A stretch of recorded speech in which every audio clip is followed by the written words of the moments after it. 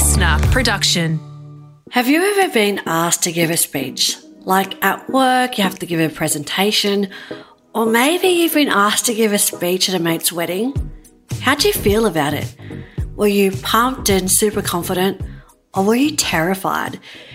If you were terrified, you're not alone. In a research study from 1973, people fear public speaking more than any other fear, including death. I remember my first ever speech after the fire. My dad drove me to it. I was super nervous. I spoke really fast and really awkwardly for max 5 minutes. I got back into the car, asked my dad how I went, and my loving father, he did not hesitate. He said, "It was awful." Brutal. These days, public speaking is part of my life, from conferences with people like Tony Robbins to road shows with the bank to emceeing at events. It's part of my job. I've learned a lot over the years, so I wanted to share the tips about public speaking that I wish I knew from the very beginning. Are you ready? Number 1, being nervous is normal. If you feel nervous before giving a speech, it's normal. I still feel nervous before talking to a big group of people. Try not to see it as something bad, but something that's a very normal response. You probably have adrenaline being released. That's helping you to focus. Try and think of it as your body's way of preparing you for the speech. Number 2, acknowledge it. Now, this might be a bit controversial. I've read, never tell people if you feel afraid of doing a speech. I think if you're nervous, it's okay to just say it and own it. Like, you could just say, "Hi, if you've noticed that my hands are shaking and I'm sweating vigorously and you're wondering if I'm nervous, you're very insightful. Yes, I'm extremely nervous. I'm a mycologist, not a motivational speaker. But I wanted to share something with you today, something I believe is important. It's about what we can learn from mushrooms and how that applies to our society." In that example, you acknowledged your nerves and you even managed to make a little joke about it. Go you. Remember that the audience, they want you to succeed. They really do. So acknowledge your nerves. And you know why? It makes you relatable and it's honest. Number 3, it's actually not about you. It really isn't. Your audience is in it for them. Remember that while you're concerned about the delivery of your speech, they're thinking about what they can take from what you're saying and how it applies to their lives. Your attention and your headspace, it's like a torchlight, and whatever you shine it on, that's what you see. So if you're getting anxious before a speech, if you're thinking about what could go wrong or about how tight your pants are, think, where's my torch shining? And flip it. Shine it out. Ask yourself, what am I really grateful for right now? Or how could I be of most service to my audience and make the most of this opportunity? Consider your audience while you're writing your speech too. A room of 20-somethings at a media agency is not going to remember fancy academic language.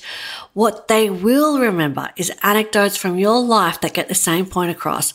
So remember the tone, the language, and the starting point of your audience and play to that. Number 4, feel good. Look, I love clothes, I love looking the part, but if you don't feel good in what you're wearing, it's probably going to affect your speech. So make sure you feel comfortable. If your pants are a bit tight, wear something else. You want to feel good and comfortable going into your speech. Number 5, it's okay to use notes. Again, this is controversial. Some people think that using notes makes you look unprepared. I disagree. I use notes. I know a lot of speakers who use notes, and I think it's totally okay if you know it's going to help you. You can even use prompt cards with key points if you're someone who knows your topic really well. The key is how you prepare. Now, I like to write the speech out in its entirety, brain dumping essentially. Then I use questions as prompts to shorten it.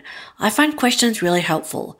I might look at a paragraph and ask, well, what's the main point I'm trying to get across? This helps me see through the babble and get right to the point. It also helps my brain to understand what the point of the speech is. So let's say you're the maid of honor at your best mate's wedding. You've got this great story of when your best friend rocked up at high school wearing a hot pink ankle-length skirt and you knew instantly she would be your best friend. You might ask yourself, well, what about the skirt did I like so much? Or what about the skirt was reminiscent of her personality? These are the important parts of the story that make it interesting. We're used to answering questions. That's why I like this method so much. Questions give us a framework, but they also allow room for spontaneity. Number 6, short is sharp is sweet. Listening to a speech, that's hard too. If you zone out for a second, you've lost the point, you get fidgety, you get bored. Even if the speaker is articulate and compelling, sometimes we get bored. So don't feel pressure to talk for longer. If you can get your ideas and your message across in 5 minutes rather than an hour, that's perfect. That's amazing. I'll leave you with this. Practice makes perfect, and it's okay if your speech doesn't go exactly the way you wanted it to. I can guarantee you're judging yourself more than what the crowd is. They're relieved it's you and not them. And can you do me a favour? Can you let me know how your next speech goes? DM me on Instagram and let me know what tips helped you the most. So good luck public speaking. It's hard. Be brave. You're going to kill it.